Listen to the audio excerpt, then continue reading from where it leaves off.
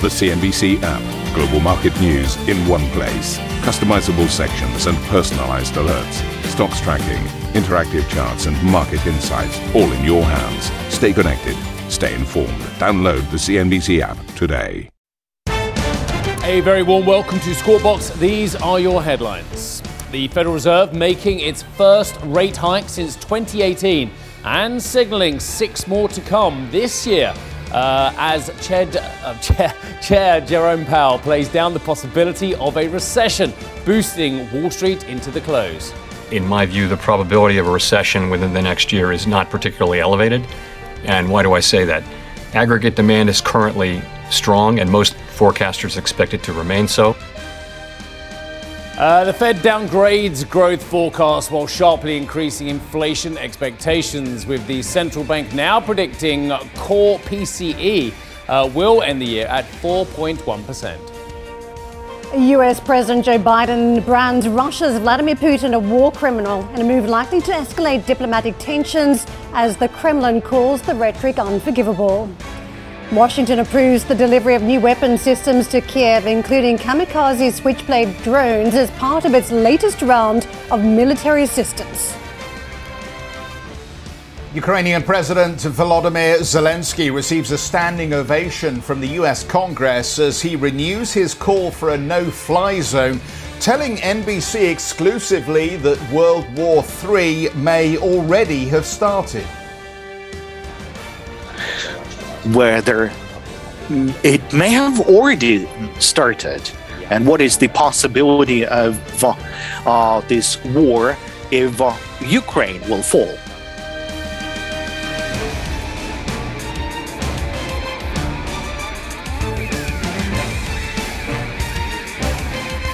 Good morning, Karen. There's a lot of first on CNBC. The first time he's been called Ched now, as I did in the headlines. The chair of the Fed, Ched. Yeah, okay, it's the first on. Anyway, the Federal Reserve has hiked rates for the first time in more than 3 years.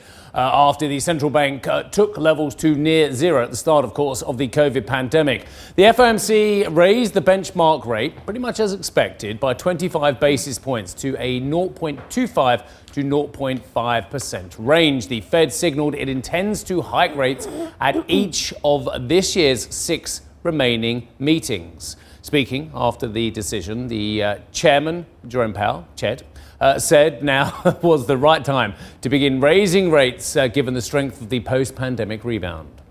The economy is very strong, and against the backdrop of an extremely tight labor market and high inflation, the committee anticipates that ongoing increases in the target range for the federal funds rate will be appropriate.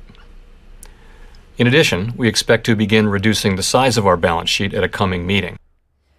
The Federal Reserve has also published its updated rate hikes projection, or so-called dot plot. It showed 8 FOMC members expecting more than 7 hikes this year, while 10 thought that 7 rises for 2022 would be appropriate. Now, this pulls the Fed funds rate up to an average of 1.9% by year end. So we have moved, Jeff, haven't we, from the 3 to the 7 range from where we were initially. Yeah, let's also look at the forecasts around inflation and growth over coming years. The Fed publishing these updated forecasts for coming years after downplaying inflation as transitory. It's now expected to hit 4.1% this year, up from the Fed's previous forecast of 2.7%. That's expected to ease down to 2.7 and 2.3% respectively over the next 2 years before settling at its 2% target longer term. GDP growth being cut from 4% down to 2.8%, with the Fed in particular highlighting the economic spillover effects from the war in Ukraine.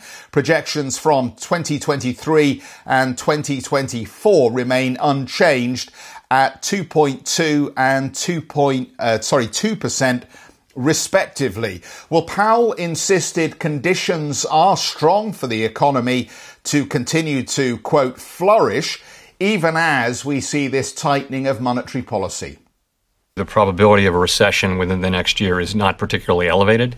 And why do I say that? Aggregate demand is currently strong, and most Forecasters expect it to remain so. If you look at the labor market, also very strong. Conditions are tight, and payroll job growth is continuing at very high levels. Household and business balance sheets are strong. And so all signs are that this is a strong economy, indeed one that will be able to flourish, not to say withstand, but certainly flourish as well in the face of less accommodative monetary policy.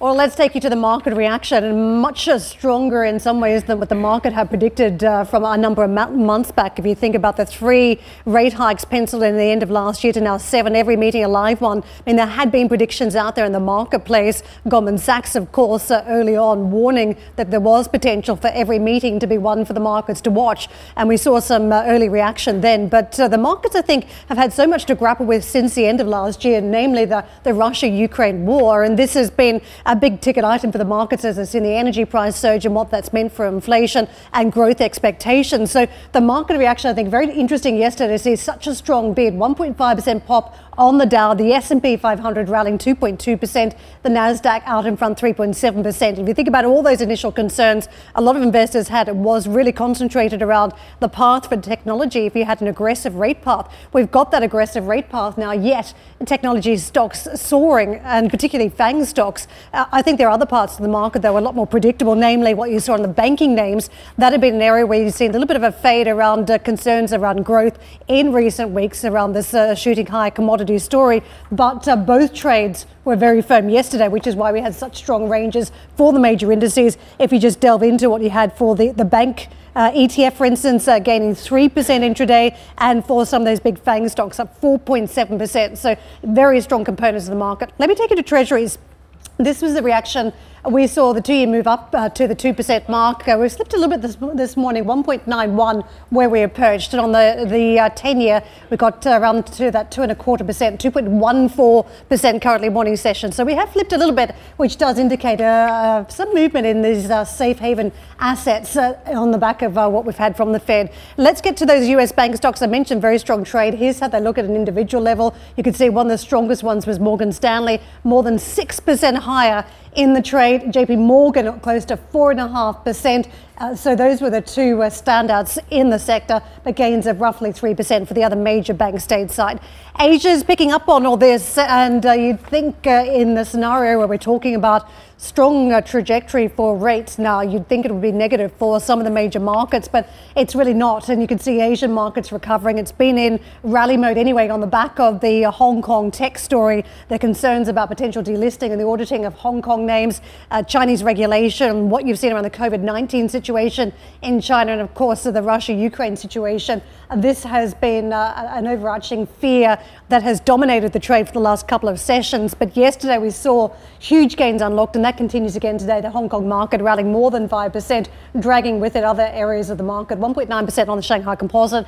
And the Japanese stock market is one of the best performers of the region today. I want to take you to the European market close yesterday. You can see just how strong that trade was. We also recaptured a lot of lost territory, close to 6,600 on the French market, for instance, 3.7% pop, more on the Xetra DAX in Germany, and on the FTSE, we're very close to that 7,300 level. So right across the board, very strong pace is what we witnessed for these major stock markets. And let's get to the opening calls into futures stateside to see what's in store today. We have a bit more to the upside for the major European markets in contrast to the FTSE, which is a little bit weaker at this point, but it does indicate we've not got the same level of enthusiasm as we begin the trade this morning as where we wrapped up shop yesterday. US futures, early indications are that the US market could also be a bit soft.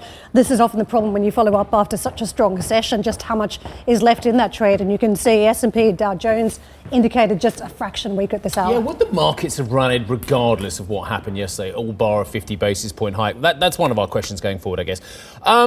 Winston Churchill once said something along the lines of, whether it's true or not, Americans will do the right thing, or you can always count on them to do the right thing after they've tried everything else. Richard Kelly is head of global strategy at TD Securities.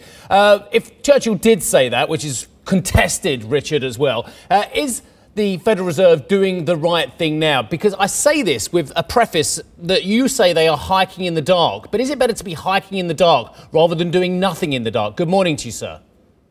Good morning. I think, I think Powell was pushed on that several times in the call last night in terms of, whether they had perfect 2020 hindsight and foresight and what they would have done in these things. I think they are doing the right thing now in terms of starting to move these rates higher. I think you certainly could have debated whether they should have started with a 50 or not, given, where inflation is at, how long it's going to take them to get back down, where they're starting this policy start from. But yeah, I think they're on the right path now. It's going to take them a bit of time, but I think that they also are very ready that if they see inflation going faster than they already forecast, that, they can increase the pace here, both in terms of the pace of rate hikes or the, delivering 50s in a certain meeting. And we still have quantitative tightening still to come that I think is going to be announced next month. And that will be yet another chance for them to push back on this market and try and get rates up. Do they need to physically be doing anything, Richard, given the fact that rates in the United States, whether it be on the curve from the 5 to the 30-year, which a lot of mortgages are priced off, and the 30-year rate itself on US mortgages, a lot of rates have already moved. Does the Fed actually need to physically be doing it to send the right signaling about their concerns on the inflationary aspect of the economy? Well, they do ultimately have to deliver. I agree. And, you could similarly put this into the Bank of England position over here in terms of what's priced in. I think most central banks are very happy for the market to price in a more hawkish path right now because it's a bit of a hedge. If it turns out that inflation for some, mysterious reason starts to come off faster than everyone expects, central banks won't need to deliver quite as much. They can be a little bit more patient. But I think that the Fed is perfectly fine with the markets having priced that in. But if the Fed doesn't deliver, the markets will have to price that out ultimately on a very short-term basis. And what you'll start to see is a bit more of a steepener get in there. They may take out the early pricing for the front half, but they'll have to assume that they'll have to hike faster later on. So I think, you can't have your cake and eat it too, I guess is the moral of that story. Richard, depending on which economists you listen to, there is an argument being made, you'll know that the US economy could already be heading into recession or at least flat growth. And when you look at the retail sales number we had yesterday, and when you look at perhaps the salary increase or lack of to match inflation that we saw in the non-farm payrolls number, do you think that the data is starting to turn here? And what does that mean for that projected 6 hikes going forward? Do you think it will materialize? Well, I think, on a short-term basis, high inflation, high energy prices, high uncertainty, and a Fed starting to hike, none of those things are great for growth. So you have to see a slowdown. You should see a slowdown coming through there. And we know that this pace of growth that we maybe have gotten accustomed to, a 4, 5, 6% GDP pace, just isn't sustainable. So does it need to slow down? Absolutely. Is there a risk that it slows down more than all of us expect? Definitely. But I think, in terms of the risks of recession, if you're looking at 2024, 2025, I think it's completely reasonable to think that we hit some sort of recession, some sort of bit. That's where you've gotten all of your tightening priced in. That's where all of the path goes through there, and you have more uncertainties coming through. But short of, kind of some other large shock that's coming through, I don't know there's enough in the system to drive that on a very short-term basis over the next 3 to 6 months. But a growth slowdown has to come in. And ultimately, the Fed is hiking to slow the economy. And this is a period, maybe in the last cycle, we all got used to them being very, very hesitant, very, very patient to move through there. This is one where they probably need to push up the unemployment rate. They need to materially slow the pace of jobs if they're going to get that inflation rate back under control. So as we look at equity market levels at the moment, and we try to model the appropriate valuation for equities at the moment, then off higher bond yields, do you think we're there yet? Has the market fully priced in what is expected now from Jay Powell? I don't think so. And I think that the big sides to the price in are probably 2 things. And that is exactly where is that terminal rate? And probably more importantly, quantitative tightening. Because I think if you look at equities, you look at broader risk markets, that's really been pushed through all the quantitative easing that's gone in. That is the channel as to where that's supposed to operate. The Fed has pumped tons of liquidity into the system. It's sitting there in stocks. It's sitting there across risk assets. And now as they get into quantitative tightening, which I think is probably going to be twice the pace that they ran in the last cycle, that risk is you're going to be sucking that liquidity back out of there a bit more rapidly than maybe markets have priced in. So I think yesterday there was a relief that he kept pushing back on the recession risk. really downplayed the growth slowdown. And I also think there was a lot more cash on the sidelines over the last few weeks, given the war in Ukraine has just left investors much less hesitant to get invested. So there was a bit of a relief that you could get into yesterday. But yeah, I think there still is a risk when you go through and looking at stocks and across risky assets here, as you price the Fed actually starting to shrink their balance sheet, even if that is going to be mostly passive. Richard, I want to pick up on some of those points because I do agree there was a dialogue between Russia and Ukraine. The market really did seize on that narrative as well, hopes for some form of a resolution on the back of this war that's been playing out. But if you take a look at components of the market yesterday, for me, the technology trade was just strange that you've got concerns out there about this rate hiking path, terminal rates at 2.75% at some point. Surely there should have been some caution in tech stocks. No, and I think that's sort of that relief rally side of things, right? I mean, things have been so battered over the last several weeks, people probably wanting to kind of reallocate a little bit. It's hard to imagine that sort of, the growth value side of how the stock market should react, I think is still kind of in there. And I think, as you discussed before, something like bank stocks where they're very interest sensitive in terms of what that goes through. If you have a Fed on a much more aggressive path, that sort of makes sense. As you get into technology, you should be rotating out of those growth side into value in terms of where investors are going to go. But I just think there was a lot of cash sitting there waiting to kind of reallocate, a lot of fear factor that ironically, maybe the Fed kind of delivering this as expected starts to take a bit of the uncertainty and a bit of the fear. And I think you can look at the same thing. If you look at break evens right now, I think a lot of the premium that we've priced into the market is not necessarily inflation, but it's inflation uncertainty. Investors, consumers, households have reached a point where they feel it is very, very difficult to forecast inflation, to know what they should plan for. And that in and of itself brings extra term premium into the market, risk premium that needs to get taken out. So if the Fed can start to reduce some of that uncertainty, that reduction in uncertainty is broadly positive for risk. And I think that is how I would look at what happened yesterday. That there was a sense that the Fed is starting to bring some reduction in uncertainty into the market. And that helps to now support our ability to plan and move forward.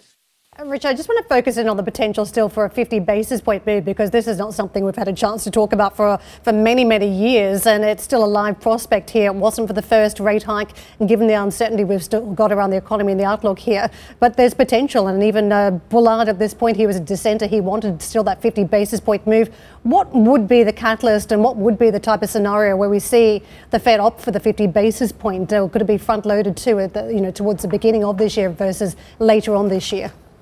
Right.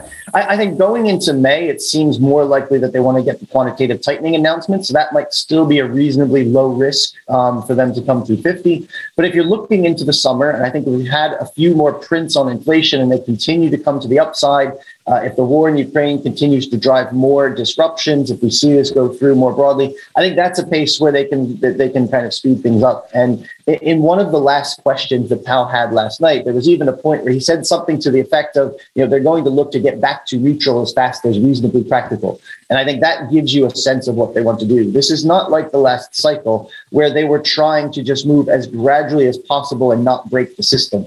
They want to get back to neutral. They know that that's the appropriate stance to get there, and they know that there's only a certain pace that they can go.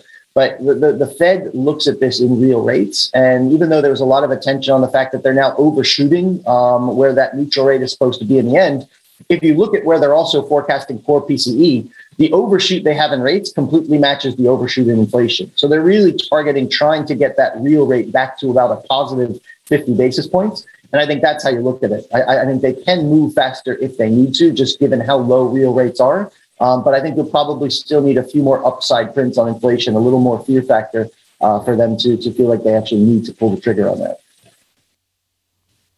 All right, Richard, nice to see you. Thanks for joining us and helping us understand the latest Fed moves. Richard Kelly, Head of Global Strategy at TD Securities.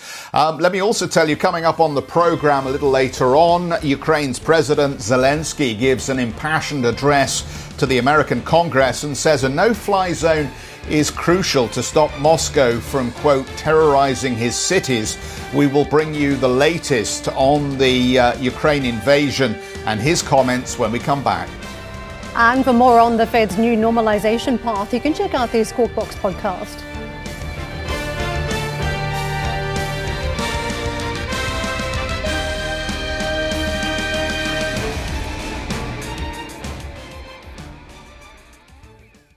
ambition to me is about doing better. I think ambition creates a pathway. The best advice I can give to someone starting off a career is don't have a career, have lots of careers, try loads of different things. Talk to people and put your ambition out there. I don't feel that I've hit peak ambition because it's a learning journey. CNBC is where ambition meets opportunity. What does living ambitiously mean to you? Hear it from our CNBC anchors, reporters, and global business leaders on CNBC.com.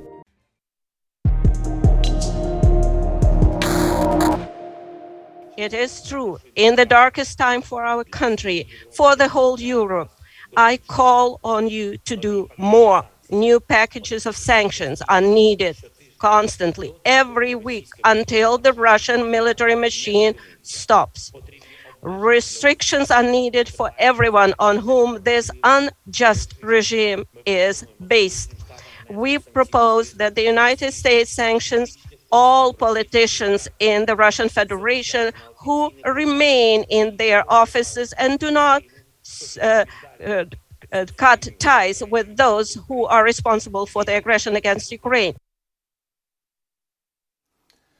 Ukraine's President Zelensky there speaking to Congress. He likened the Russian invasion to Pearl Harbor and called on Washington to intensify its efforts to end the war, give more weapons and implement a no-fly zone. Well, President Zelensky believes negotiations can still bring the war to an end. NBC's Lester Holt spoke with the Ukrainian president and asked him if President Biden would consider sending fighter jets as an alternative to the no-fly zone. This is the choice for the President Biden to take, and the whole civilized world would need to take. And hopefully that choice would coincide with the choice of the Ukrainian people, because currently Russia has an advantage in the air. Our partners can support us from the standpoint of supporting and supplying of those aircraft. President Biden has been very clear he's worried about provocations that could trigger World War III. Do you understand his concern there, and do you agree that it wouldn't take much to end up in World War III? Well, nobody knows whether it may have already started, and what is the possibility of this war if Ukraine will fall, in case Ukraine will fall. It's very hard to say. And we've seen this 80 years ago when the Second World War has started.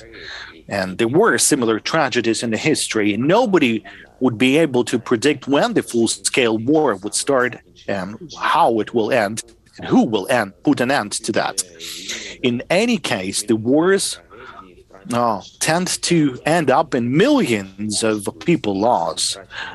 People die, and millions of buildings destroyed. Now we have different technologies, nuclear weapons. In this case, we have the whole civilization at stake.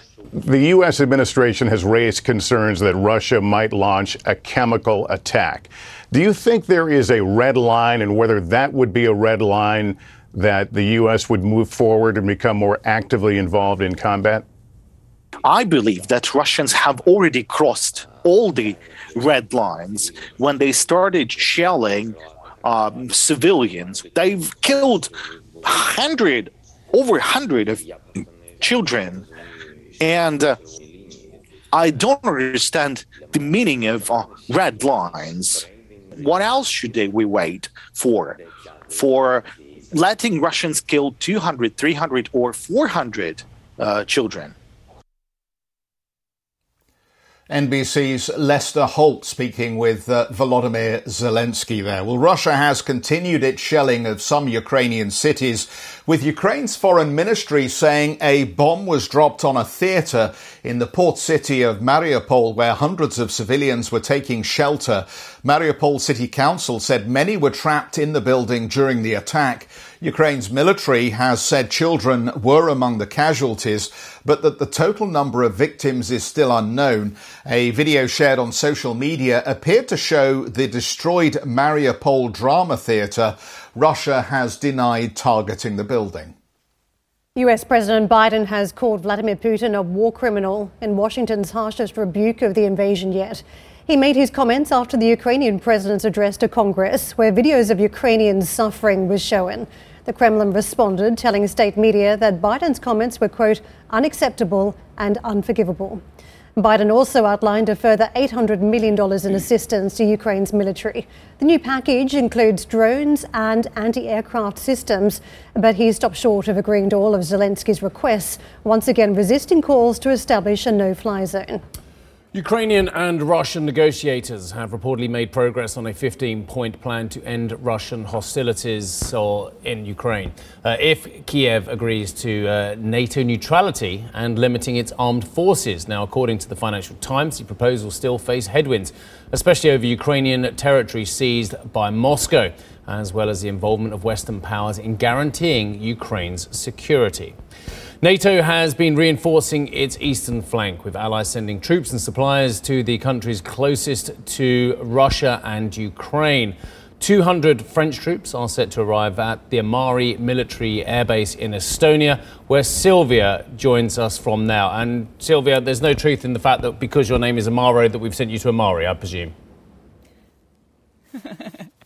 Yeah, Amari, but in fact, none of it is related. We are in the western part of Estonia this morning, and at this airbase exactly because it is a very important point for NATO. And just to give you an idea, we have just seen 2 jets taking off from this airbase to do one of 2 possibilities, either for a routine air policing exercise, or second, to possibly check whether there was some sort of unusual element in the airspace of Estonia, and these 2 jets were to check what's going on.